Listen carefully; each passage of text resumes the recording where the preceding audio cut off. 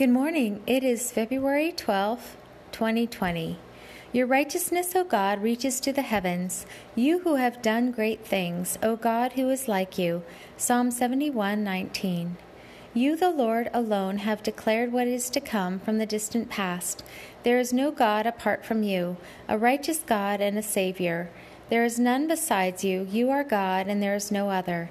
Isaiah 45:21-22. Everything exposed by the light becomes visible, for it is light that makes everything visible. For this reason it is said, "Awake, you who sleep, arise from the dead, and Christ will shine on you." Ephesians 5:13-14. Your day, O Lord, will come like a thief.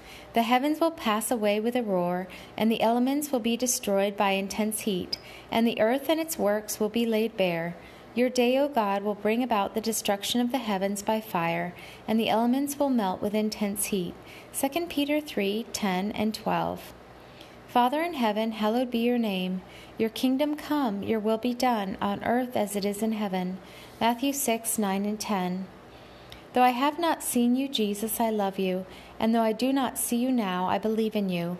I rejoice with joy inexpressible and full of glory, for I am receiving the end of my faith, the salvation of my soul.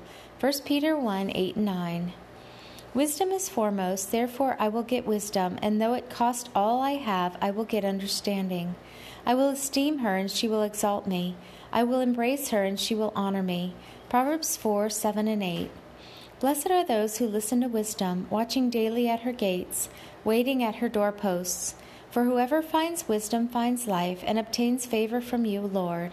But those who fail to find her injure their own souls. All who hate her love death. Proverbs 8:34-36. O Lord, you have given us a new commandment, to love one another even as you have loved us. So we must love one another. By this all people will know that we are your disciples if we have love for one another. John 13:34. This is your commandment, that we love one another as you have loved us. John 15:12. Walk with the King today and be a blessing.